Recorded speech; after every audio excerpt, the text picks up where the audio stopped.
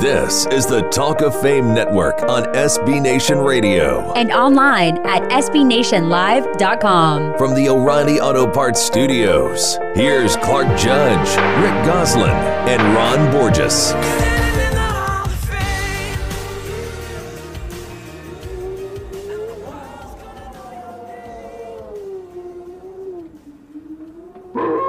Well, welcome to the Halloween edition of the Talk of Fame Network, where Ron is, dressed up this week as like the Grand Marshal of the Red Sox Victory Parade. Congratulations, Ron. And Goose looks like he's going as, what is that, Sparty, the Michigan State mascot? What do you got there, Goose? Slow down. I need to spend some serious time in the gym to go as Sparty. It's been 40 years since I could pass the Sparty's double. You going to bring that band with you when you go out, Goose? Not sure. The boys in the band are still celebrating that big win over Purdue with our backup quarterback last week. So I'll see if I can get him down here to Texas for Halloween and show the Big 12 what a real marching band looks like. Well, speaking of marching bands and victories, Ron, how was that victory parade? I thought there was supposed to be a curse for the Red Sox. And you know something? I liked it better when there was one. Well, I'll tell you, curses are welcome only after they've ended, which ours clearly has. Then we look back nostalgically at 86 years of utter suffering, most of which I lived through, as you know. Well, as for me, I say curses when we don't win, which in Boston these days is not often. 11 championships in the past 18 years and counting. Bring on the parade and the duck boats. Ours, we. Are you a member of that team, Ron? You on the team? You're on the roster? I am now, baby. I'm on the team. I'm on the squad. On the bandwagon. Hey, Goose, any curses on the Spartans? No curses ever for Spartans, only blessings. Oh, wow. Well, no curses here either, at least not yet. But we have another 2 hours, so who knows? Yeah, it's early. Who knows what's going to happen. Yeah, it's early. What I do know is that we have Hall of Famer Art Shell in the house to talk about interim coaches. Not only was one, but he was a successful one, also a successful head coach. We also have former Indianapolis pass rusher Robert Mathis with us, as well as our good friend and Hall of Fame voter, Ira Kaufman, to give us his take on the best Tampa Bay Buccaneers not in the Pro Football Hall of Fame. Ronnie, do you think Ira's going to get dressed up for Halloween this week? Yeah, I think he is. I think he's going to go as an Amish rifle. Locked and loaded. Locked and loaded. Well, how about your son, Jack? Well, what's he going as? What's he going to do? Jack is going as a wild card, who he tells me is a skin on Fortnite. I have no idea what that means, but he then told me that's, Dad, is like a cosmetic item. And I went, huh? So he's going as a cosmetic item, I guess. Fortnite, does that mean he's waiting for 2 weeks? I don't know. What the heck is that? My daughter's got it too. I have no idea what it is. Well, we are just going as in gone to a break. This is the Talk of Fame Network.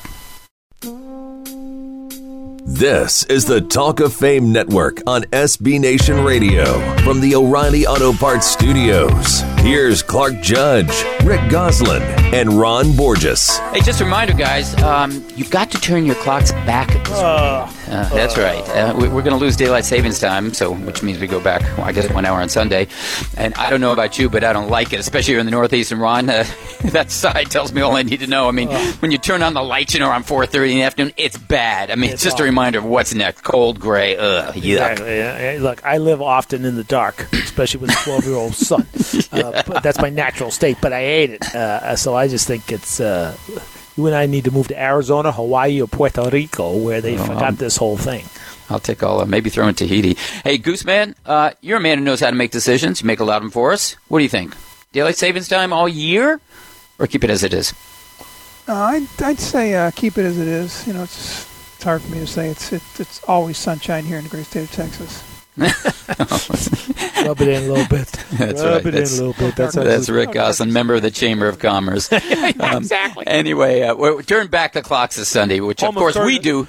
Dallas, home of Clayton Kershaw, I think. Wingo, a home run. Oh, thanks. There we go. There's a home run by Mookie Betts, and there's Ron, the homer for Mookie Betts. Exactly. High five in my team. But anyway, do us a favor. Turn your clocks back on Sunday. And you know what? We do that a lot here. Turn the clocks back on the Talk of Fame Network. In fact, we're going to turn them back in the next hour when we talk to former Raiders great Art Shell and former Indianapolis pass rusher Robert Mathis. And Gooseman, last question for you. Move on from this. What's the best part of going to standard time? The extra hour of sleep this Sunday. Yeah, I like that. Yeah, Ron, what's the worst? Dark before dinner. There you go. Yeah, well, it's dark here always before dinner. December 20th, or whatever that day is, the longest day. 21st, yeah. Oh, God. Yeah. Ooh, it's like living bad. in Antarctica. Well, that leads us to a perfect segue on this Halloween week, which is the best and worst costumes out there in the NFL. Now, when I think of frightful, I immediately think of Minnesota defensive lineman, a Hall of Famer. You guys know who I'm talking about, John Randall, who used to paint his face for every game. You know, I think teammate Chris Hovan did it too. And scare opposing quarterbacks and linemen. And Goose, not to mention, I think most people out there in TV land. Yeah, I think the scariest sight for any quarterback, though, would be Lawrence Taylor lining up on the left or Reggie White lining up on the right. I think that would scare the bejesus out of any quarterback. Yeah, well, yeah, right. Did Drew Bledsoe, I know that. Yeah, I did every quarterback. But, of course, nothing to what Randall did or looked like, or Hovan looked like, did. That compared to what you see in the stands with fans routinely. It looks like painting their faces today, their bodies, their cars, their kids, you name it. All in the interest, Ron, of supporting their teams. And, Ron, I imagine, just a guess here, wild guess, you probably see some real beauties in Foxborough. Yes, you do. Any particular favorites? Any favorites there? Well, when Mosi Tatupu was playing, they had a section in the end zone called Mosi's Mooses, and there was a guy who would come with a moose head every game with his moose head on his head. And I said to myself, that takes a lot of effort. Bring that moose head and you look like an idiot for 4 hours. Okay, but that was right up there. Although, as you guys know, I spent a lot of years with the Raiders, and there was like there you go. But you wouldn't be able to get that moose head past security today. Not today. No, you couldn't even get an antler. That's right. How about in Dallas, Goose, man? I mean, you must see something like rowdy on the sidelines, maybe, or something a little bit different. No, just all the folks masquerading as champions wearing their Starbuck jerseys. Okay, well, let's get to the best and worst. And Goose, I'll start with you. What's the worst outfit, painted face, tattoo, I don't care, that you've seen on an NFL player that is, trick-or-treat worthy? Ryan Switzer was a Cowboy draft pick who now plays for the Steelers. He had the word "believe" tattooed to the inside of his lower lip. Oh, are you serious? Oh my God! Oh my God! That's got to be painful. Tell me about it. How did he see it? Did he pull his tongue out? Pull his lip? Oh my God! Okay, Ron. I'll ask you the worst. Try topping that, Ron. But you know what? You have in the past. Try it. I think I'm not going to be able to top that one. But I would have to say the tatted body of Aaron Hernandez long before he was what he was. I mean, he looked like he'd been held hostage in an inking room for like 10 years. There was not like an inch of that guy's body didn't have some sort of weird tats. He was scaring players. Yeah. Andre Tippett was the only guy I wasn't afraid of because Tippett was not afraid of anybody. He just do that black belt thing, and kill you. Yeah. But he was terrifying. But the interesting thing, guys, you talk to, I guess, I don't like this term, but millennials or young people today, and they're impervious to it because I see it and I go, oh my God. And my nephew once said, I don't even notice it anymore. I really don't notice it. Right. They all got it. Yeah. I do. Okay, what's the best? And remember, now, Ron, I'll start with you here. It can be anywhere, and this is especially for you, Ron. It can be anywhere or anything associated with the NFL, fans, teams, players, owners, GMs, mascots, or Raiderettes. Right. This is you name it. You name it. Absolutely the best NFL Halloween costume and arrival in the history of sports, not just the NFL. Ted Hendricks riding into practice on Halloween on a white steed in a full cape and the whole 9 yards, and a massive pumpkin carved out on his head with the Raider logos carved in each side of this huge pumpkin. And he galloped. He didn't walk. He galloped onto the practice field behind an old dump in Alameda where they used to practice. Roars up, pulls back on the reins. The horse stops. Madden's got his arms full, and Madden looks at him and goes, "Hey, Ted, lose the horse." Goose, top that. I'm going to take you back to tattoos. Matt Burke, I remember he showed up at the combine with a shield of Harvard tattooed to his thigh. I'll tell you, there aren't many of those in the NFL. And secondly, if I graduated from Harvard, I'd have tattooed it on my chest. I would have tattooed it on my lower lip, but that other guy, so I could see it like, wow. Yeah, well, guys, just get us. Dartmouth tattooed them a couple weeks ago. Well, Rick, this week wrote about a guy who terrified a lot of defensive coordinators, and not just on Halloween. That's former running back Billy Sims, who we pushed for the Hall this week on our website, talkoffamenetwork.com. And Gooseman, tell us why. Yeah, the Detroit Lions used a high first-round draft pick on a Heisman Trophy winner from the state of Oklahoma, and Barry Sanders rewarded them with a Hall of Fame career. By all rights, Sanders should have been the second such running back drafted by the Lions with that same profile with a bust in Canton. All that Sanders achieved in his career was there for the taking for Billy Sims. The two Heisman Trophy winners from the state of Oklahoma, Sanders is from Oklahoma State, Sims, Oklahoma, even wore the same jersey number 20 with the Lions. Detroit claimed Sims with the first overall selection of the 1980 draft. Sanders went third overall in 1989. Sanders was the NFL Rookie of the Year. So was Sims. Sims rushed for 1,300 yards and 13 touchdowns as a rookie, catapulting the Lions from a 2-14 finisher without him in 1979 to a 9-7 finisher with him in 1980. He was even better in his second season, rushing for 1,400 yards and 13 touchdowns. The player strike in 82 slowed Sims and everybody else down, but he still rushed for 639 yards in 9 games to power the Lions to their first playoff berth in 12 seasons. He rang up his third 1,000-yard season in 1983 to deliver the Lions their first division title in 26 years. He was well on his way to a fourth 1,000-yard season of his 5-year career in 1984 with 687 yards in the season's first 8 weeks.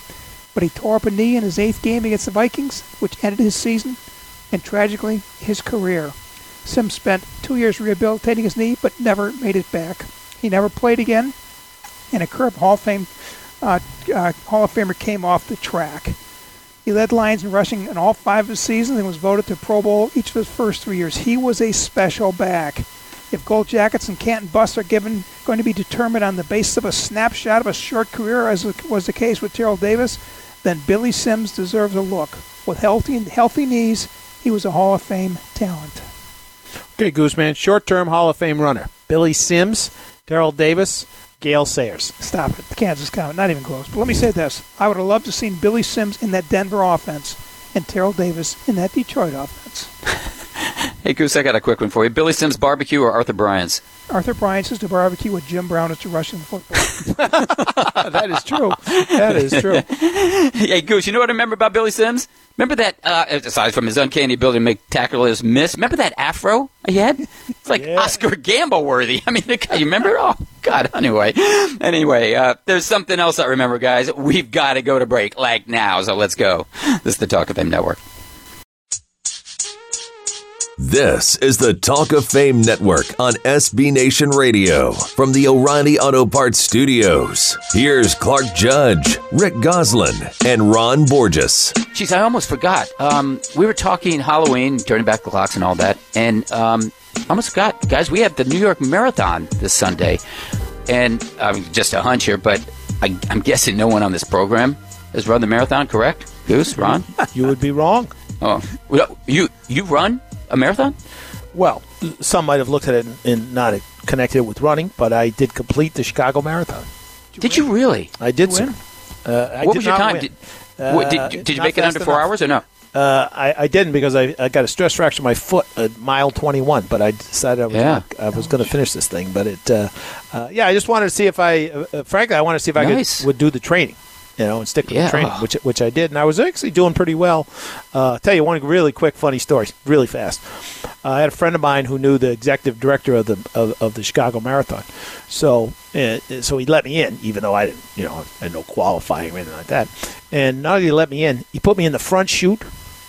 So I walk in the front chute, and you can see these skinny guys from Kenya. They all know each other. Like 125 pounds. Yeah, they're all looking at the guy. Who the hell is this guy? And you can see their minds are going like, is this like some ringer from East Germany? He's on the juice or whatever. And then after about 50 feet, they know, well, don't worry about that guy. But those guys were back in Nairobi by the time I got to the finish line. So you weren't the rabbit.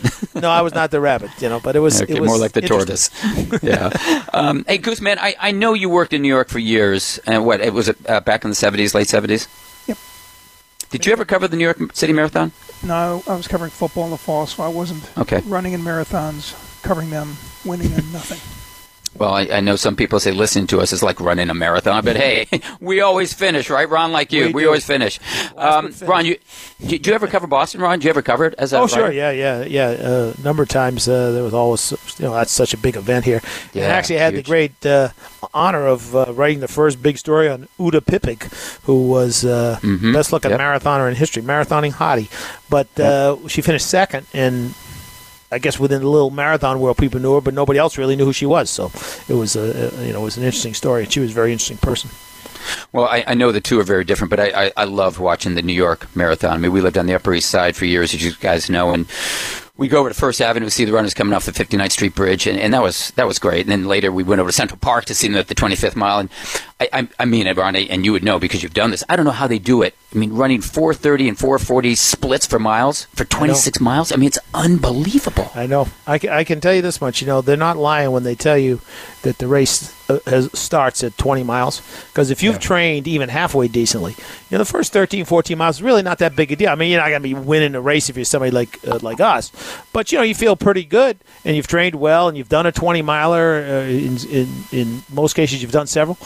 But you get to that 21st mile, and it's like, what is going on? Like every bit of your body is saying, asking you a question. Unfortunately, I was warned of this. But the question is very succinct and very clear. Why are you doing this to end up where you started? This is stupid. And you got to have an answer to that question. Otherwise, you just go find the closest bar and start throwing them down because there's no that's right. Keep going. Yeah. Well, you do that afterwards, I did that night. I know to do another segue here, some people say watching the Browns, Cleveland Browns, seems like a marathon, especially with all their coaching, GM, and quarterback changes. And I will get to them. We promised you we will. But first, I want to do a PSA for the NFL Network. And this is a little bit on the serious side. They have another of their Football Life features, which are pretty good, debuting this Friday. And this one really is close to all of us. It's on Dwight Clark, and it involves his final on-camera interview. Dwight, of course, as you know, passed away this summer from ALS. And these guys will tell you he was a friend to almost everyone, almost everyone, and Goose probably almost everyone who wasn't in a Dallas Cowboys uniform. Or a Cowboys fan. That catch shifted the power in the NFC in the 80s from Dallas to San Francisco. Yeah. I think Everson Walls will be watching Friday night, Goose? Yes, I do. For the same reason Dennis Eckersley sent Kirk Gibson birthday wishes a week ago. You can't run away from an iconic sporting moment, so you embrace it. Yeah, okay. Well, on to Cleveland, as advertised. You talk about the perfect time and the perfect place for another Halloween Fright Night. God almighty. These guys do it every year. And, they've done it again, blowing out not just their head coach, Hugh Jackson, but their offense coordinator, Todd Haley. And, Ron, first of all, general question here. You good with these moves? Even though Cleveland's bye is 2 weeks away, you good with them? Well, it makes sense on one level. On another, not so much. I'm going to get into it a little bit later in the show, but it's it's usually a waste of time, frankly. At least they were smart enough not to hire outside the building. You end up paying two guys to do one job, and now you're paying one less. Well, you're paying them anyway, but they got a guy doing the head coaching job and getting paid like a defensive coordinator. So they at least were smart on that end. But in the end, the history of this is not good. Generally, you need an interim coach because you got an interim team. Yeah. They're not good. They keep changing coaches, GMs, players, you name it, even owners. Goose, I'll ask you, about Greg Williams. He's the interim coach. I think we all remember him as the head coach in Buffalo. But what exactly can an interim deliver? You're our historian. You know this stuff. Can you give us some perspective on interim head coaches? Yeah, the dozens upon dozens of interim coaches in the game's modern era from 1960 on, only 2 wound up taking teams to the playoffs. And only 16 managed to win more games than they lost during their interim stints. The bottom line is bad teams generally stay bad regardless who's coaching them. Goose, why do you think that is? Why is it so difficult for interims to get it turned around? Oh, it's a bad team. Yeah. A lot of these guys inheriting teams that are 1-7, 2-5, and the players are basically quit on the season. It's very difficult to get that mindset turned around when they've been beaten up, all week after week after week they're losing. Yeah. It takes a lot to fire a guy in mid-season. He must have lost the team or the team's quit. There's always a reason the guys get gone at mid-season. Yeah, because if you keep him after 2 years of winning one game, and then you fire him before midseason after he won 2. He doubled his total for the last 2 years. Wins, Yeah, I mean, come on. But let's go lastly to a guy who I think was affected the most, and I'll start with you, Goose. That's Baker Mayfield. What does this mean for him? And then secondly, where would you go for your next head coach? I mean, some people have suggested Oklahoma's Lincoln Riley. I don't know if that's going to be the solution, but where would you go for your next head coach? And then first, what does it mean for Mayfield? Well, I think there's a better chance the Browns can get Riley's predecessor, Bob Stoops. He's out of work, maybe looking for a new challenge, good coach. You know, I've always said the top 5 to 10 college coaching jobs are better than any gig in the NFL. At schools like Alabama, Ohio State, and Oklahoma, you should go 9-3 in your worst seasons. Your worst season in the NFL will get you fired. Indeed it will. Indeed it will. You know what I do? I'd beg Bruce Arians to come out and be the quarterback whisperer to Mayfield. Yeah. But yeah. My guess is he's too smart to do that. But, you never know. You know how these guys are. They're all kind of addicted to coaching. So if you could get him and he could get the quarterback online, the way Norv Turner seems to have gotten Cam Newton online, yep. That makes up for a lot of sins. Ron, do you think this has any impact on the Browns in terms of pushing them forward because they're not that bad, A, and B, they've been in numbers of games they could have won. I mean, right. They could be much better with that record than they are now. I mean, those overtime games, they could have won those things. They had a kicker, they could have won them. That's right. He was a little unlucky. That's the thing. As they say with historical figures, guys who win the wars, they write the stories. Germans had the greatest war machine ever built, but they lost the war. So Eisenhower's a genius. Those guys make 2 kicks or 3 kicks, and they win those 2 games. They're talking about Hugh Jackson's potential coach of the year because he would have had 4 wins. Yeah, that's right. That's how much it changes. Okay, well, guys, now, in keeping with our Halloween theme, I want to ask you the following questions. First, if you were to dress up, let's say Jack, Ron, your 12-year-old son, as Cleveland owner Jimmy Haslam, yes, as Jimmy Haslam, how would you do it? In other words, what would he wear? He's going out Wednesday night. He's Jimmy Haslam. What's he look like? Wear a black hood and carry a hangman's noose because he'd be the executioner, and that's what Jimmy Haslam is when it comes to coaching. He's owned the team since midseason of 2012 and had 5 coaches in 7 years, and the record is 20-78. The hangman. I dress him in big floppy shoes with big red nose because it's been a clown show.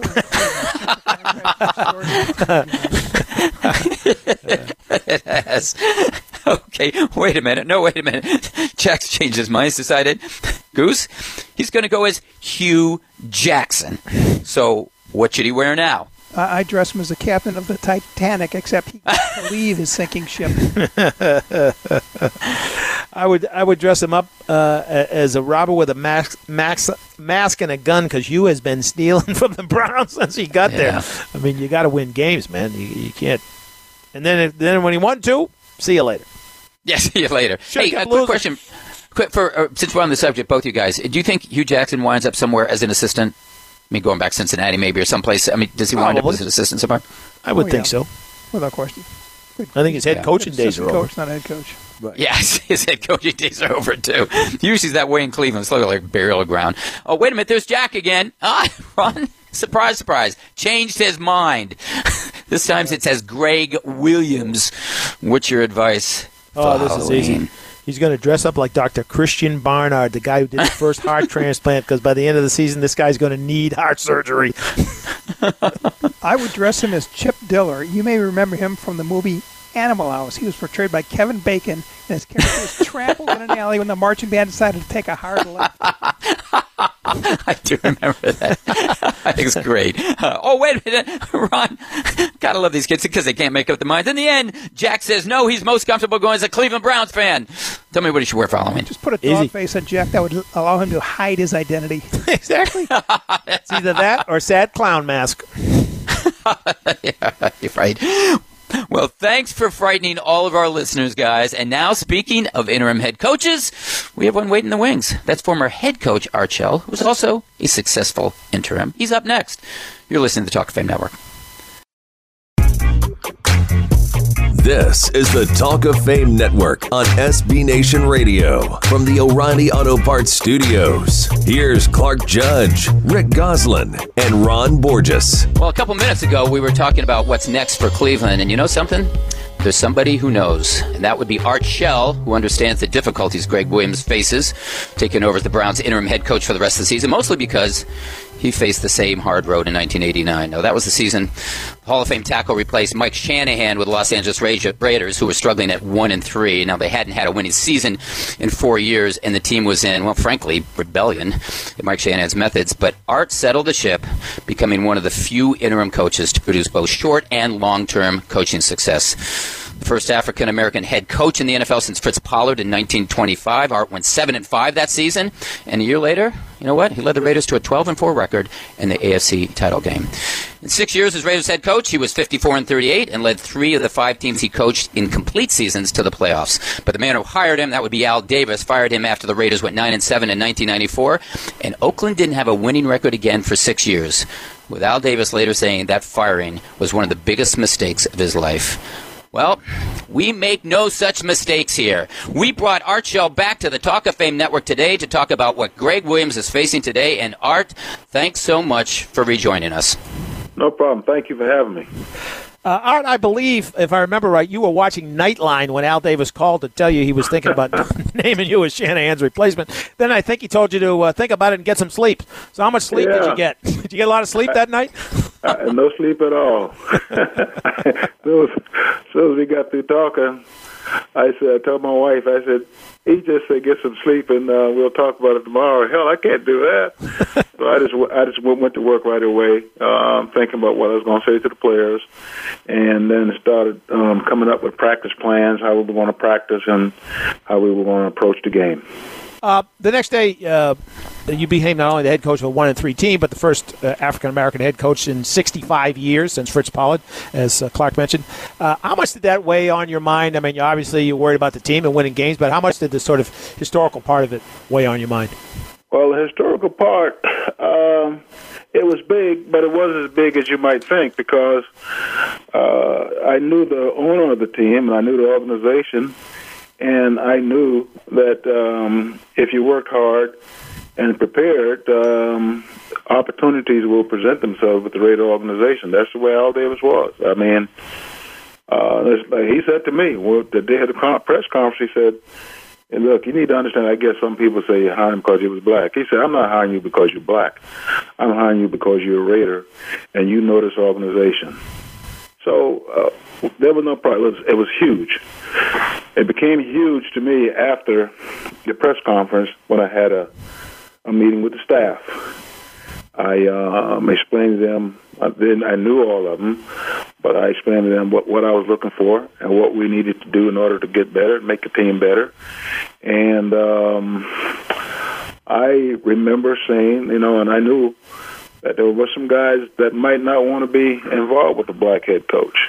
That crossed my mind. All these things crossed my mind, so I just said in the staff meeting, I said, look, anybody that has a problem with working for a black coach, working for me, you know where the office is, come sit down, we'll talk, and then if you want to leave, then we'll make that happen. So that was important for me to do that. And then I remember sitting down with Terry Robisky, who was talking about the next day's plan and what I wanted to do. And I said to Terry, I said, what we have to do here, we have to be successful. I need to be successful not only for the Raiders, but for upcoming coaches that are minorities. And if I can have some semblance of success, then that should open the door a little bit wider for others to be hired in the same position that I'm in. So that's how it all got started. And then the next day, of course, now I got to meet with the players. A lot of the players I already knew, of course, and I knew a lot of them well. And I talked to them about the practice plan, how some things are going to change at that point in time. When I was playing, players sat on their helmets. But when Mike was the head coach, you couldn't sit on your helmet. all these things kind of rankled the ranks. It was a small thing. Maybe it was big for Mike, but it wasn't big for me because I'd been through it. And so, they cheered when I said that because a lot of them had been there. And then I talked to them about what I was expecting of them and what they can expect from me. I say being on time for things is very, very important to me, and I stress that. I said, if I'm in the meeting room 5 minutes before time and you come in, then you're late.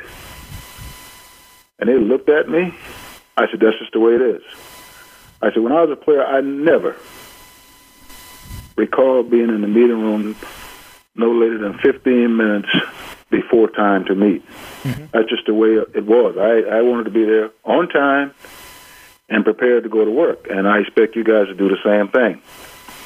And then I told them, I kind of talked about the history of the Raiders, how we got to where we were, the time put in by the players before me, how hard we worked to create a winning situation here with the organization under Al Davis and John Madden, Tom Flores. All great guys, all great coaches. But the one thing was important, they were all Raiders. They were the Raider family. And I talked about past players. I remember talking about Jack Tatum, George Atkinson. I said, we used to have a defensive backfield we call it Soul Patrol.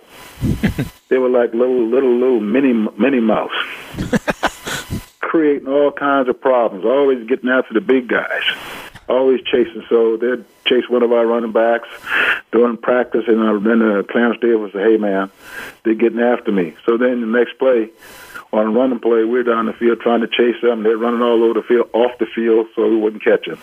So those little things.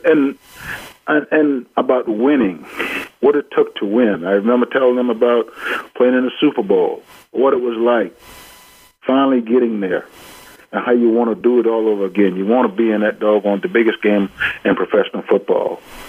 So any coach that's going into a situation like Greg, he already knows a lot of the players, especially on the defensive side of the ball. And he has an idea of, I hope he does, of what to do and how to go about doing it, how to pull strings here and there. I told Howie Long, I pulled him aside and said, look here, there are times I'm going to ride your butt like you don't know what. I said, if you make a mistake, and you might not make a mistake, I'm going to chew you out anyway, because he was the light, the shining light up top. Sure. And guys respected him.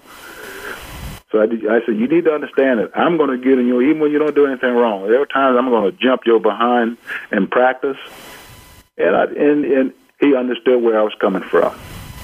So it's not a hard job. It is not an easy job. You just got to go on there with a plan. And you got to let the players know where you stand and how you're going to approach each situation, each game. Your office is always open for a player to come and talk. If you got a problem, come and talk to me. Don't let nothing fester. Let's talk about it. Let's see, can we resolve it? If we can't resolve it, then we'll come up with an answer some kind of way so it'll work for both sides. I'm here to win. I want to win. You want to win. So let's all get on the same page. And I told them what we're going to do in practice. They were excited about that. And every day I came in for the first week, they wanted a couple of players. Hey, tell us some more Raider stories from the past. I remember Marcus Allen vividly. He said, man, you started talking about those things. I got fired up and was ready to play that right then and there. So that meant a lot to me because there was a lot of good history there. And they needed to understand about the people that came before them and how hard they had to work to get to the points in their life where they were successful playing the game of professional football with the Raiders. So, and the mystique about the Raiders, I said, there's no mystique. It's about winning. It's about being tough and physical. Penalties, we're going to get some. Sometimes we kind of push the rubber band a little bit, but we're always going to play up to where we can play, to the edge. We're going to go up there, and we're going to play hard, tough, physical football. Let's try not to go over that line. So it was a good experience for me, and it was a good experience for the players I had the year. We had we had a chance to make the playoffs in up to the last game against Seattle, and Berline just threw the pass in the end zone a little too high. Else he catch that ball, Mervin catch that ball, and we're going into the playoffs. So we had a good run. It just didn't work out for us. Now you mentioned, Art, that you had a problem or an issue you had to deal with the other coaches that obviously Greg Williams isn't going to have to deal with, and hopefully, fortunately, no one anymore has to deal with that issue of whether the assistant coach wants to work for a black head coach or not. But there is clearly some fractures in the Cleveland organization from what we're hearing. Splits between Hugh and Todd Haley, and spies on all sides. And right. Surely there's going to be guys loyal to Hugh, and there'll be guys maybe not in love with Greg. So right. How does he approach that when he goes into that first staff meeting with these guys? He has to put it on the table. He has to put it on the table, and he has to explain to them where he wants to be and where he's headed. I know some of you may not like the idea that I'm the head coach, but management had decided that I'm the guy. And if you're going to work, I'm going to work with you, but I need you to work with me and also work for one goal, and that is to make this football team better. And that's why when I had my first meeting, I said, if there's anybody in this room that don't like what's going on, my office is down the hallway. We'll talk and we get you out of here. But we're all going to be on the same page because we're going for one goal, and that is to turn this thing around and get this team winning. And he has to approach that. He has to bring that out on the table at the beginning. You can't let it fester. You got to be blunt. You got to use some colorful language. You got to do that. But you got to put it out there, because if you don't, it's going to fester. And then you as the head coach got to watch every single situation. You got to pay attention to what's going on with your staff and make sure they're doing what you want to do. Mm-hmm. I remember it was one or two coaches that did not like some of the things we were doing on the football field. With play. They all got ideas about plays. Sure. But they would go complain to Terry Rubisky. Sure. So Terry said, "Hey, big guy, so and so, they kind of don't like what we're doing here and there." I said, "Well, you know what, Terry? Tell them to come see me. I'm in our office down there." He said, "Well, I told him that. I told him, hey, that big black son of a bitch is down there in his office. You go ahead and see him. Don't come to me. Go see him."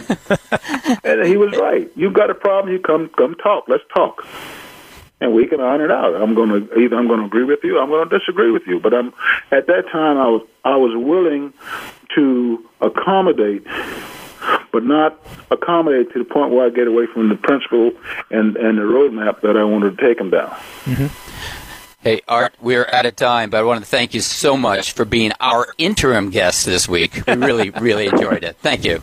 That was great, Thanks for having me, guys. You guys take care of yourself now. Thanks, Art. I appreciate That's terrific. it. Thanks, Art. That was former Raiders star player and star coach Art Shell. Up next, the 2-Minute Drill. You're listening to the Talk of Fame Network. This is the Talk of Fame Network on SB Nation Radio from the O'Reilly Auto Parts Studios. Here's Clark Judge, Rick Goslin, and Ron Borges. Well, we're near the end of our first half, so Shay, because it seems as everyone these days is a whistleblower, can you find us one?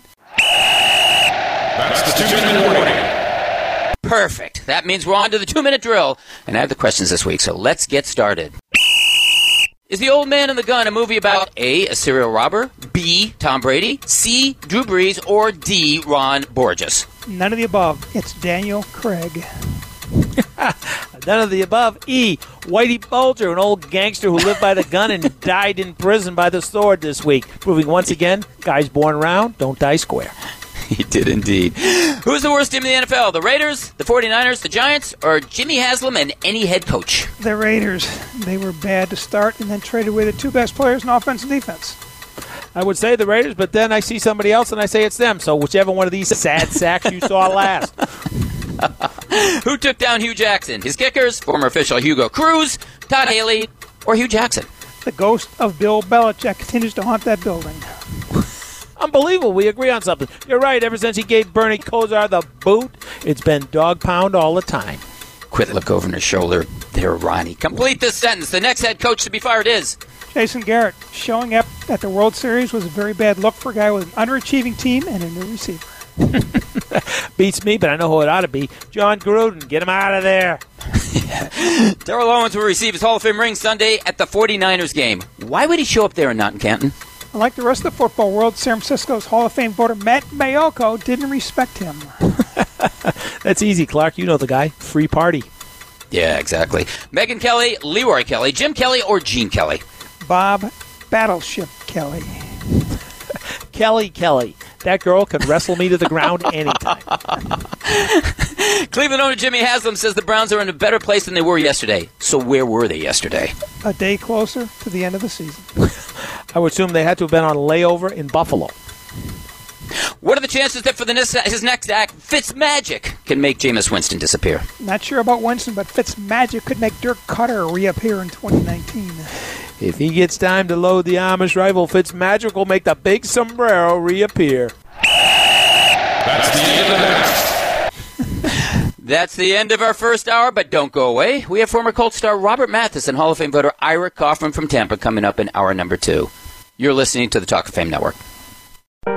This is the Talk of Fame Network on SB Nation Radio. And online at SBNationLive.com. From the O'Reilly Auto Parts Studios, here's Clark Judge, Rick Goslin, and Ron Borges. Welcome back to hour number 2 of the Talk of Fame Network. I'm Clark, along with Rick and Ron. And there are no tricks here today, just treats, with former defensive lineman Robert Mathis and Hall of Fame voter Ira Kaufman from Tampa coming up in this hour. But first, guys, I often reserve this spot for the passing of significant NFLers, and there were 2 from the same team that left us in the past week and a half, and one's Dick Modzelewski, who I know you talked about last week, and the other's Lyndon Crow, and both members of the New York Giants, and both part of the greatest game ever played. You only need to remember 2 names, John Unitas and Alan the Horse Amici. But Raymond Berry. Love Raymond Berry. Well, as you know, Ron, speaking of Raymond Berry, I have a 14 by 20 black and white photo in my office of that John Unitas that Goose was referring to, throwing downfield in that particular game, the 58 championship game. And the guy opposite him is Little Mo, Dick Modzelewski. But what I want to know from both of you is this. That game is billed as the greatest game ever played. But, Ron, was it? Well, in terms of its significance to the growth of the league, yes. The fact it bled into what in those days was considered prime time, which meant into the Ed Sullivan Show on Sunday night, which something like 72% of Americans, it might even been higher, watched. That meant that many fans who had never paid pro football any heed at all got to see this dramatic finish in black and white, long shadows at Yankee Stadium and all that, sudden death. And the fact that there are 17 future Hall of Famers also makes it great, of course. However, as a football game, how great can it be when the 2 teams commit 7 turnovers and fumble 8 times? Not so great. Yeah, but the national TV exposure made the NFL a national game in a national sport that day. No game since then has carried the same weight or that impact on an audience. Yeah, I agree with you, Goose. But how about Super Bowl 51? And I'm just talking about championship games where the Patriots came back from 25 down in the second half.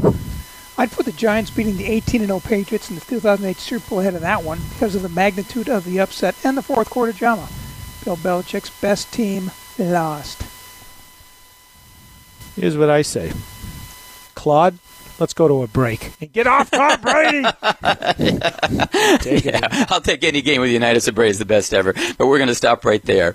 When we return, we're going to the polls for a pre-election debate. You're listening to the Talk of Fame Network.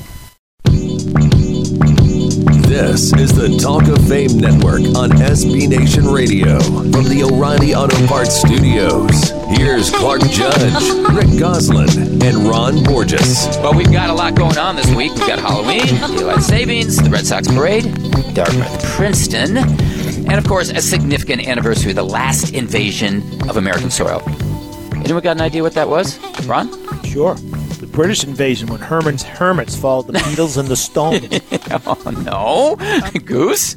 I'm curious. Dartmouth, Princeton, what? Debate? Exactly. Chess club. Undefeated, baby. Both undefeated. At anyway, what? hey. In what? In football. Dartmouth's ranked, by the way, guys. Yes, well, they anyway. are. They are ranked. 24th in the country. I love it. Nice try, guys. But no, Tuesday, it was the 80th anniversary of a Martian invasion near Grover's Mill, New Jersey, an attack on New York City with poison gas, and then the fall of the United States and the world to aliens. It happened on October 30th, 1938, and of course, Ron, you were probably there. It was a hoax perpetuated by a radio broadcast directed and narrated by actor Orson Welles, the famous War of the Worlds broadcast. But it was so convincing that reportedly people in New York ran out of their apartment buildings looking in the sky. Ron, I think that's what today we call fake news. That's right. As hoaxes go, I think it ranks right up there with the looming Mexican invasion of little old ladies from Honduras walking 1,000 freaking miles with tire shoes. Well, I guess nothing's changed in those 80 years, Goose, because you know what? I was down in New York City. People still running out of their apartment buildings looking to the sky and finding nothing. But that's because Eli just been sacked again. 7 sacks by Washington, 6 by Dallas, 4 apiece by Atlanta, Houston, Philadelphia. Manning is becoming the Chuck Wepner of quarterbacks. That's good. Yeah, 31 sacks for the year. Well, in recognizing Orson Welles and the Red Sox and Halloween, we almost forgot to mention the next Tuesday. It's Tuesday, November 6th, is midterm election day. So get out there and vote in recognition of that. We want to stage a last-minute. Right? That's right. We're going to stage a last-minute debate here between our Hall of Fame historians to help you make up your minds on hotly contested topics. Now, Ron and Goose, you know the ground rules here. You've been through this many times before, so I'm not going to go over them with you. Essentially, one will make a point, the other will challenge, and then if you want, there's a wrap-up. If you don't, we'll get on to the next one. So let's get going. Goose, you're first up.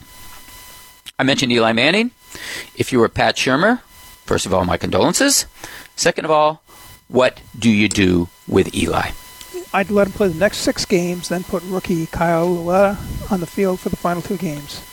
If you thought he was your quarterback of the future, you wouldn't have waited until the 4th round to take him. But you still need to see what you've got in him, see if he can be your backup going forward. That Eli retires the Giant, G-Men get a top 2 or 3 pick in a 2019 draft, and find the next quarterback there. Well, Clark, to stick with your election theme, I would vote to impeach him. He has 0 chance of success. Really, with the bums they've surrounded him with, you got no chance. You got a line who can't block, a defense that can't hold, and a set of receivers who can't catch. They spend more time at the hairdresser than they do in the end zone. Give the guy a break. You got the votes to impeach him, Ron? I do have the votes to impeach him. They're all sitting in section 112 there at MetLife Stadium. Shay, sounds like we need to cue the music. Eli's going. Okay, Ron, you're next. Yes. If you were commissioner, what one rule change would you make? I would change this rule, and I think even my sainted friend Gooseman will like this. I would change the replay rule. You can still use replay to adjudicate every call if you would like, but we will add just one twist. If a coach throws out the beanbag to get the video replay disputing a call and making Goose's hair stand up on fire, and he loses his argument, he does not lose a timeout. He has to forfeit a week's pay. That'll cut right down on those replays. I like it. Ron, as much as I like that suggestion, I think I've got one better. Let's hear it. I would restore the bump and run. Ooh. If you aren't going to make the quarterback sweat, at least make the receiver sweat a little. Make them work for what they get. This I like it. Absurd with all these passing yards. Put that bump and run in, I think that would slow things down. Ooh, yeah. Well, Willie Brown grabs you and chucks you right out of bounds. Willie's coming back. Willie would come back. He would come back. Goose, it might only not shut down, but might shut up some of these receivers, too. Okay, Gooseman, you're next up. Been a lot of criticism of the Monday Night Football telecast and crew. How would you fix it? I would remove one mic, either that of Jason Witten or that of Booger McFarland. You make Witten your color guy and let him learn how to be an analyst on the job, or you make McFarland your color guy. He has more experience in the broadcast world than Witten and is certainly more comfortable expressing his opinions. But as the third wheel, the guy not in the booth, he should be invited into the conversation. Right now, Booger is inserting his opinions any and every time he feels like talking. He's acting like the analyst and the play-by-play guy, and he's riding that oversized golf cart on the sideline. I think the ESPN fumbled the ball by not clearly defining the roles for this crew. But clearly, there's one Mike too many in that crew. There is, and it belongs to Joe Tessitore. This guy, this guy talks and acts like he just got his first kiss, and he thinks he's actually in love. It's unbelievable. Rhapsody goes on and on and on, and everything is the greatest. And everybody's a Hall of Famer, and everybody's great, and Witten's great, and Booger's a genius. And like, shut up, please! I'm begging you, take the mic away from Joe Tessitore. Make this one quick. Last one for you, Ron. Believe the unbeaten Rams may not be the best team in the NFC. Yeah, not. I also believe they lose this weekend to the team that may be, and that's New Orleans. Tell me why I'm wrong. Because you're out of your mind, as usual. Yeah, I know. You always tell me why I'm wrong. Rams are the most balanced team in football. They rank second in total yards, third in points scored, eighth in yards allowed, and sixth in points allowed. New Orleans is a beast on offense. And they have a dog on defense. They're 23rd in the league in both yards allowed and points allowed. Drew Brees may keep them close, but the Rams will destroy that defense. Let me get in here. I'm not listening to either one of you guys. I read the Friday GPS on our Talk of Fame network site. I see Clark Judge 3-5 in his best bets. Ron Borges 2-6. Save your talk, guys. Save That's your right. talk. Well, there's no debate who's next. It would be our Ron Borges with his Borges and Bogus segment. Ron, the floor is yours. Hope you do better with this than you do with your picks. Yeah, me too. Believe it or not, there's two ways to look at the firing of our friend Hugh Jackson in Cleveland. When you go 3-36-1 in 2.5 years as a head coach, it's hard to call your tenure anything but bogus. And when your overall record as an NFL head coach ranks only one step above the legendary NFL commissioner, but not so legendary head coach Bert Bell, who went 10-46-2 for a 179 winning percentage, if you want to call that a winning percentage, between 36 and 1941, what can you say? Hugh Jackson's overall head coaching record is 11-44-1. That's a winning percentage of 205. Considering that, well, bogus seems appropriate. But it's just as bogus to think switching to an interim coach is going to make a difference in your team's short-term fortunes. Certainly there have been some interim success stories, the most notable being Wally Lem. Lem took over the struggling 1-3-1 Houston Oilers in 1961, won 9 straight, scored 513 points, and won the AFL championship. However, it should be pointed out that they were the defending champions from the inaugural season. So I think the problem was Lou Ripkus, not the players. Other notables are our friend Art Shell, who took a 1-3 Raider team and went 7-5, and then the next year was 12-4. Don Coryell, who inherited a 1-3 Charger team in 1978 and went 8-4 after Tommy Prothro resigned. And of course, guy people forget, Bruce Coslett, who in 1996 went 7-2 as interim coach of the Bengals after replacing David Shula. But in general, the new guy turns out to be as bogus as the old guy. According to my count, which I may have messed up because I can't add, starting with when Walt Kiesling replaced Johnny Blood as head coach of the Pittsburgh Pirates in 1939 and finished 1-6-1 after Blood started off 0-3, there have been 51 interim head coaches in the NFL. They have posted an aggregate record of 149, 229, and 5, a losing winning percentage of 374. Jackson may have ranked below the expected norm of all-time coaches by a wide margin, but he wasn't that far off what the Browns can expect from Greg Williams over the second half of this season. Might Williams become the next Lem? Not likely. History tells us he's the next on the lam. He'll be out of here in a hurry. Look, when you look at a 3-36-1 record in Cleveland, the only thing you can say is bogus. But if anyone in the dog pound thinks the move to Greg Williams is the solution, NFL history has a word for you too. Double bogus. That's 2 words. I got a word for you. Break. That's what we're going to take, guys, right now.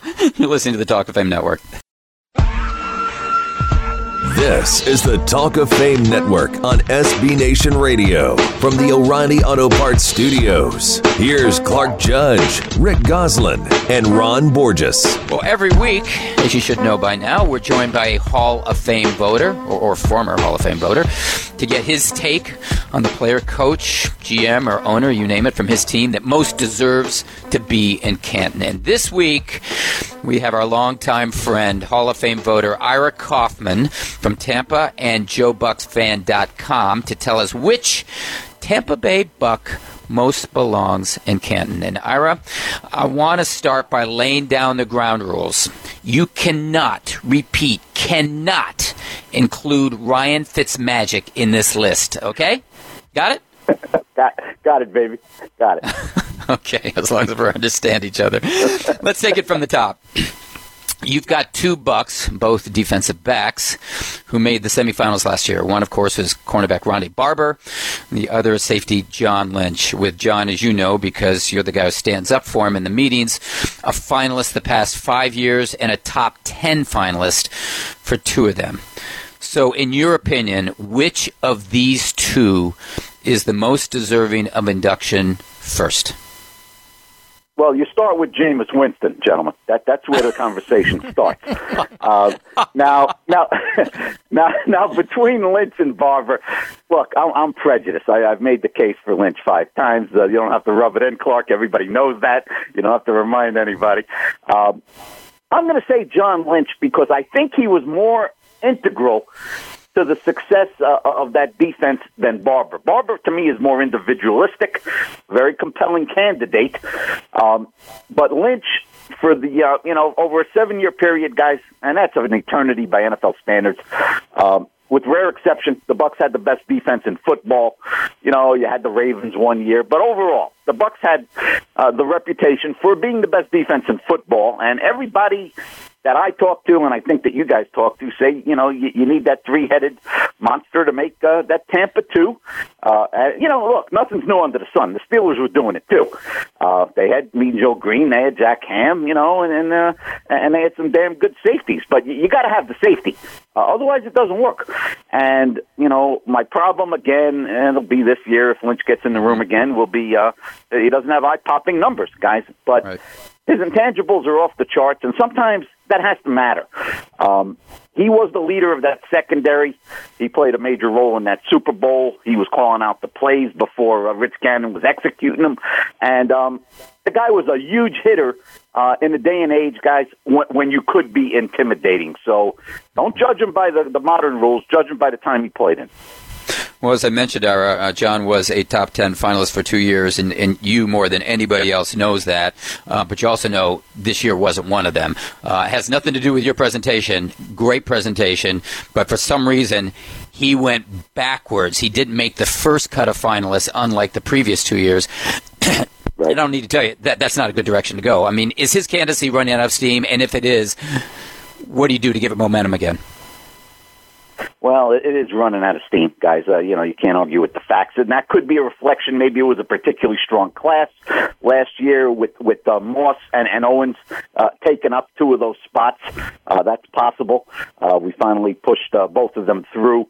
But, I'm sure that Ron's going to remind me that you got strong candidates that are returning, like Ty Law, Isaac Bruce, all those offensive linemen, and, guys, possibly 3 first-timers. Now, I can see Goslin cringing in the corner there. I can see it. I can feel it.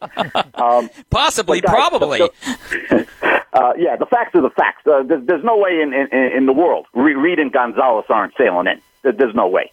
And, Bailey, you say what you want, but he made 12 Pro Bowls, and you can't dismiss that. Guys, do we want 12 guys fighting for 2 spots? I mean, 12 returning guys, that's difficult. So, right. Yeah, I mean, I got to give, I'm honest with John Lynch. He's an honest guy. He's been very classy throughout this thing. I volunteered to have Goslin do the presentation instead of me. He shot that down. He said anybody but Goslin, but I'm open to the suggestion.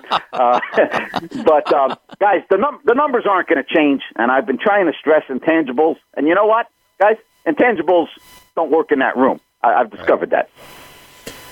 Well, I've discovered sometimes tangibles don't even work in that room, but then we move on. That's right. Another story for another day.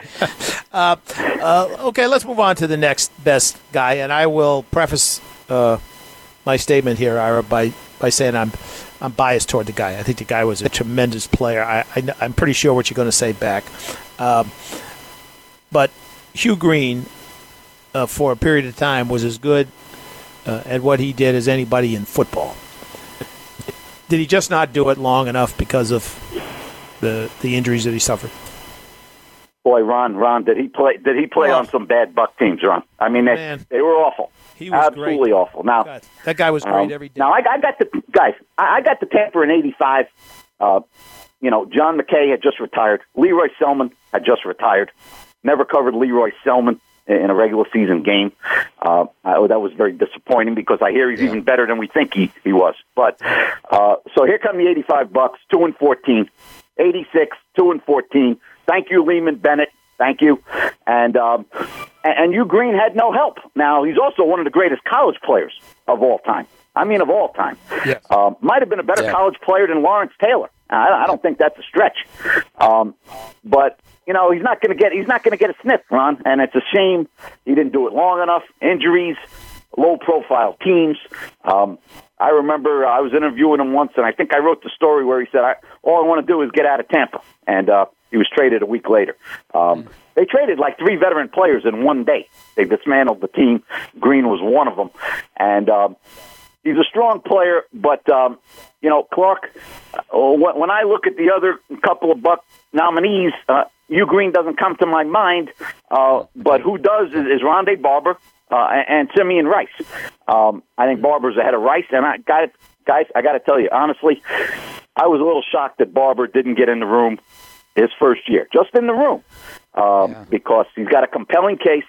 He's sort of the anti-Lynch. He's a numbers freak, very unique player, durability incredible, and did a lot of great things for the Bucks.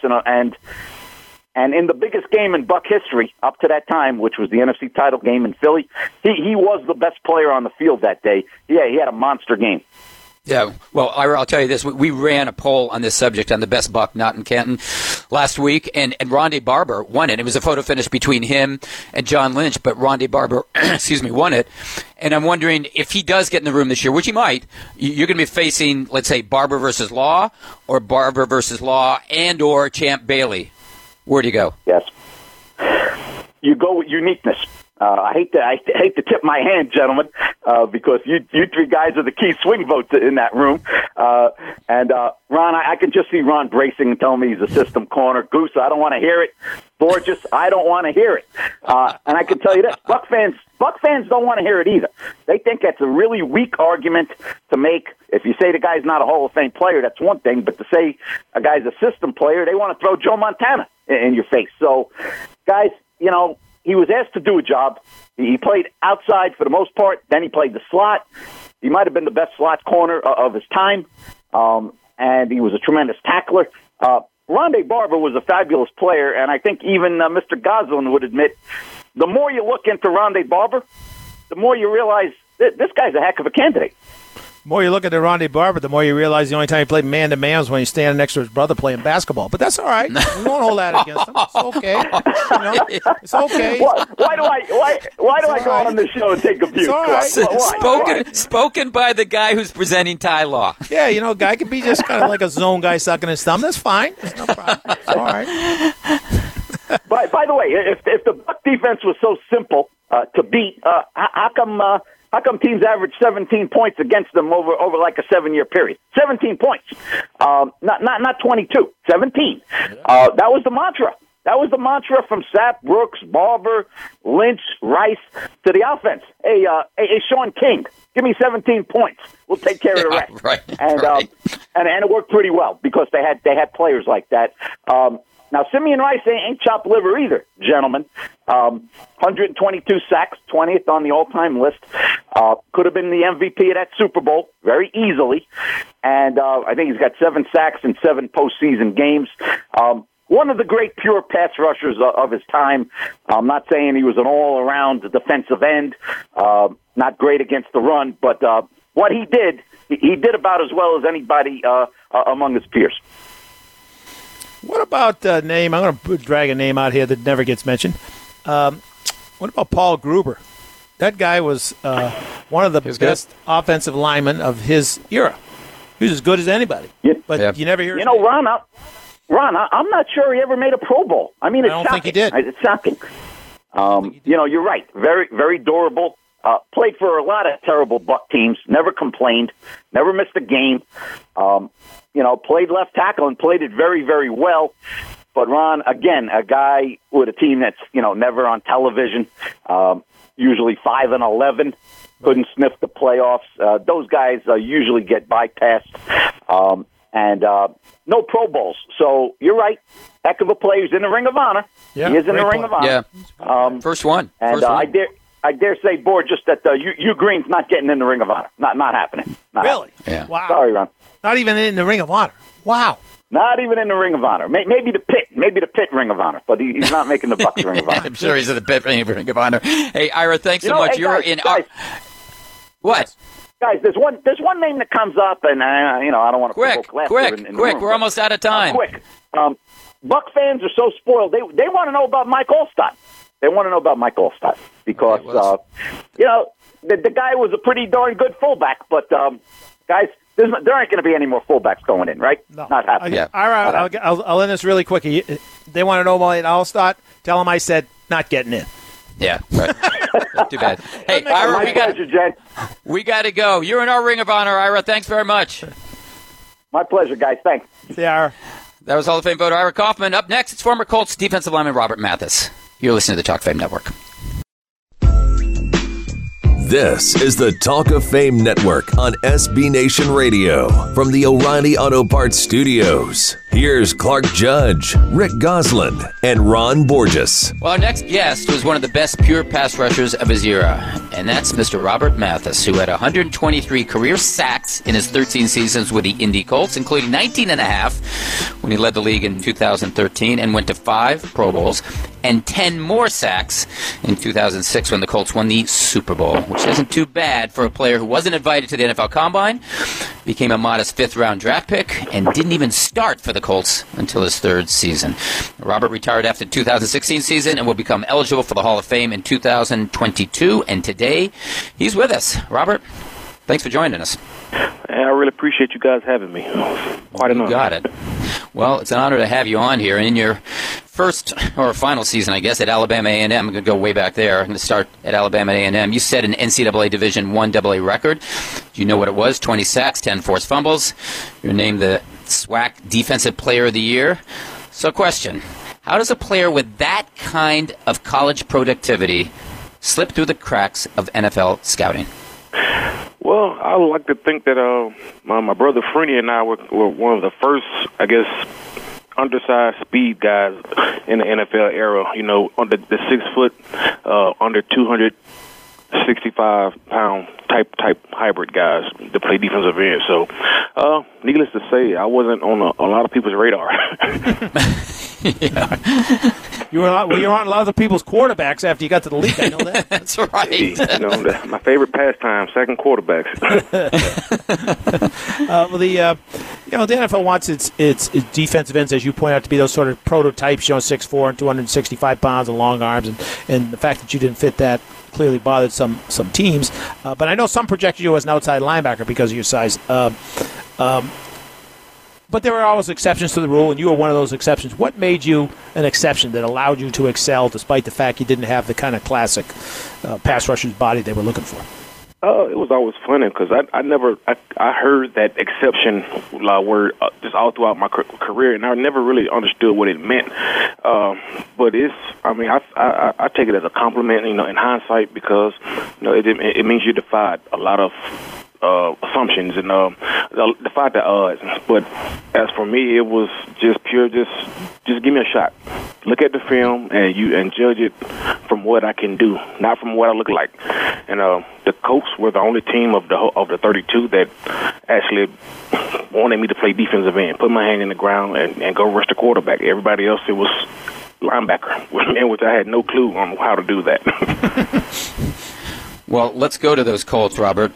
You went from exceptions to exceptional with Indianapolis. You spent your first 3 seasons coming off the bench, as you remember, as a pass rush specialist, and you set a franchise record in just your second year with sacks in 6 consecutive games, and you had 10.5 on the season. I'm looking at the stat sheet. It says you followed that up with 11.5 in 2005, all off the bench.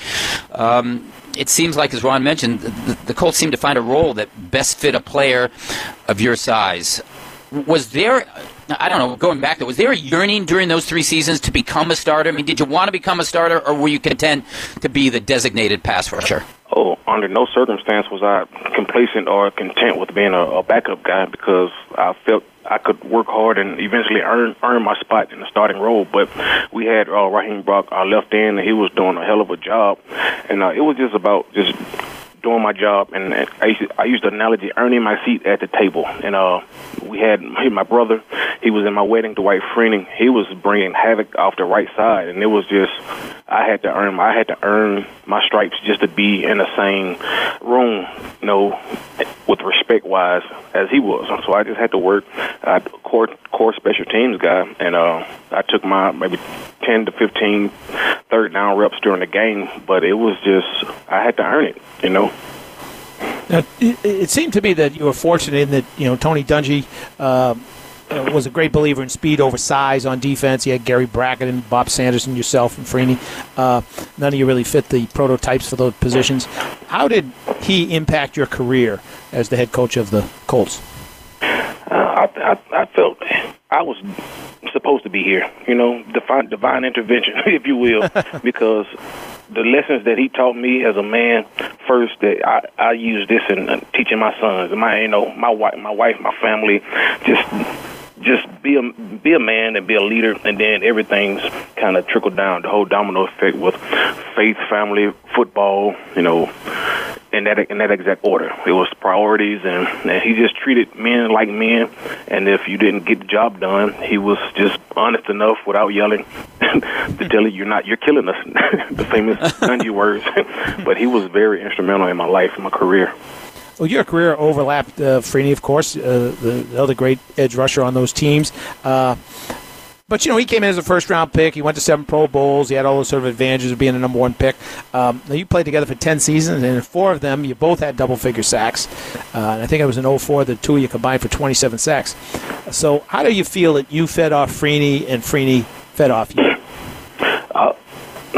We kind of joke around a lot, and we say we stole sacks from each other, because I truly believe Dwight would be nipping at Bruce Smith's sack record of 200 if I wasn't stealing a few, and I'd probably be up there around, with the straight hands 140-something if he didn't steal mine. But it was all good. I had to take pressure off him. He was getting a lot of extra eyes, extra hands, and just attention on him, and it was my job I had to beat those one-on-ones. And if I was getting chipped or, things of that nature, he had to win, and which he did. And so I felt like we kind of redefined blocking schemes, as a duo. And he brought this up at his retirement speech that in the AFC South, they started just double chipping with max protection, eight guys blocking. And so it was just, we had it was an expectation, man, that you had to get to the quarterback, beat the one-on-ones, and I'm watching him as I rush. He'd do a spin move, make O-lineman fall to the ground, but at the same time, I had to race him to the quarterback. So it was a lot of fun, man. I was his biggest cheerleader, and he was mine. It was never any jealousy. It was just all fun, great memories. Why did that work out that way for you two guys? Because let's be honest about this. Been other teams with similar sort of situations where there was a lot of jealousy and it didn't work out as well as it should have. Why did it work with you two guys? It goes right back to Coach Dungy, and really just, from the top down, Mr. Irsay, he did a great job of putting his vision into motion, which was he wanted a leader of men, which is Mr. Polian, Bill Polian, a Hall of Fame GM, and he sought Coach Dungy, Hall of Fame head coach. Coach Dungy had a vision, and they had Peyton, a surefire first ballot Hall of Fame quarterback, to the receiver. Just the way this team was built, it was built around genuine, just authentic guys that wanted to win. Good guys that love football and that wanted to win. That was the main ingredient. Just work, just family, and just getting after it, man. And it was done the right way. Hey, Robert, earlier I mentioned that you set an NCAA Division I AA record with those 10 forced fumbles, which you did as a senior in college. But you also set the NFL career mark with 52 forced fumbles. Wow. How did you learn and then master the art of the strip sack? Honestly, it was my idol growing up. Even in high school, before I even started playing football, I always wanted to play, but I didn't start playing till the 10th grade. And Derek Thomas really just, for some reason, he stood out to me. And I used to watch him growing up, and he did this tomahawk chop. Every time he came with I guess, no pun, I guess the Chiefs with the, I don't know, I guess they called it a tomahawk chop, but he did it every time he tackled a quarterback. And I just noticed the ball was just bouncing on the ground every time he body slammed the quarterback. And so I just started mimicking him. So, like, since high school, I just always did that, just kind of just secure the sack and then bring my right hand and just try to get the ball, tomahawk the ball from the quarterback. And that became habit, actually. And so I would say college, they just refined it, and then I got to the pro leagues, and John Teerling, man, he perfected it. He demanded that you just plan your work your plan, and everything became history. I want to jump ahead to the end of your career, because I remember in 2014 you missed that season with a ruptured Achilles, but you returned to play 2 more years before you retired as a Colt following the 2016 season. In an era of salary caps and free agency, it's really rare to see somebody play 13 seasons with one team. How important was it for you to spend your entire career with the Colts? I'm forever indebted to the city, the organization, for allowing me to stay in one spot, raising my family. I have 5 children, wife and children. We're just to stay centralized in this city of Indianapolis, and it was just. First off, I had to earn my keep, and second of all, it was just the team believing in me enough to take that leap of faith on me, and I just didn't want to disappoint anybody, especially my family, and my name and the team, which is the Horseshoe. It was just all about just holding my own and just working and just appreciating the opportunity I was given.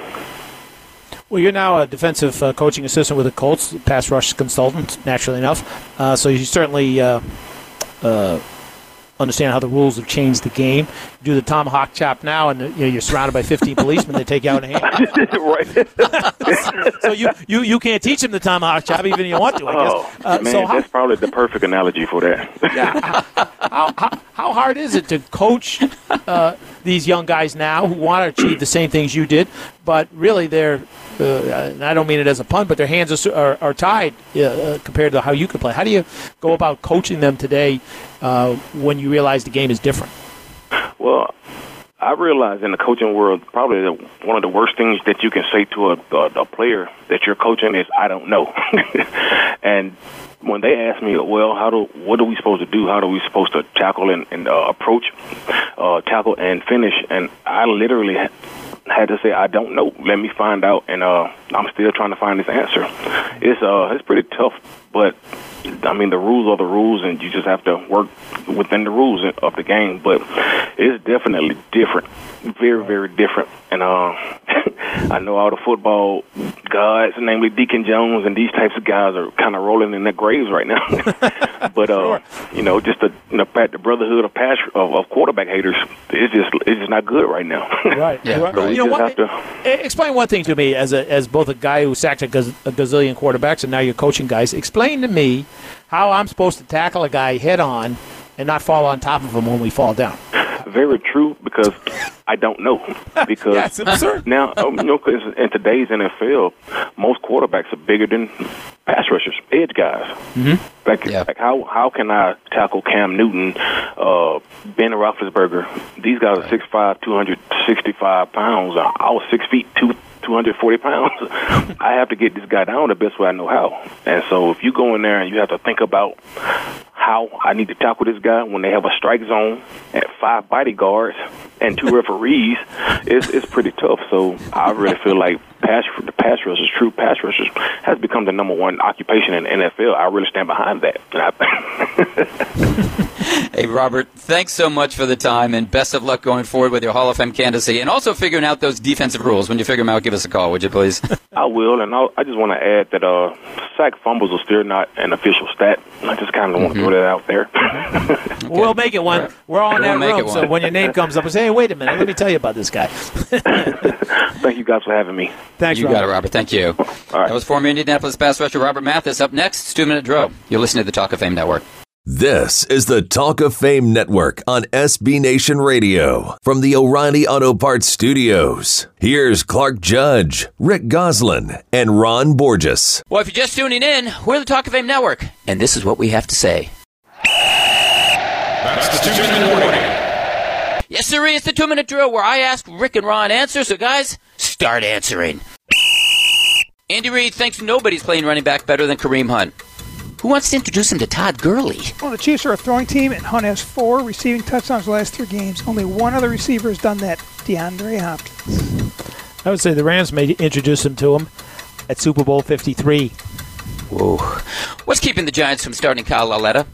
An offensive line that can't protect any quarterback, much less a rookie quarterback. His practice video. How about a chauffeur? Why wouldn't Eli Manning waive his no-trade clause? Because he wants to be a part of it. New York, New York.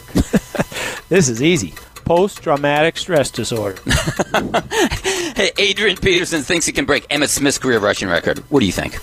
He's 5 1,000-yard seasons away. I think he needs to catch Frank Gore first. Right.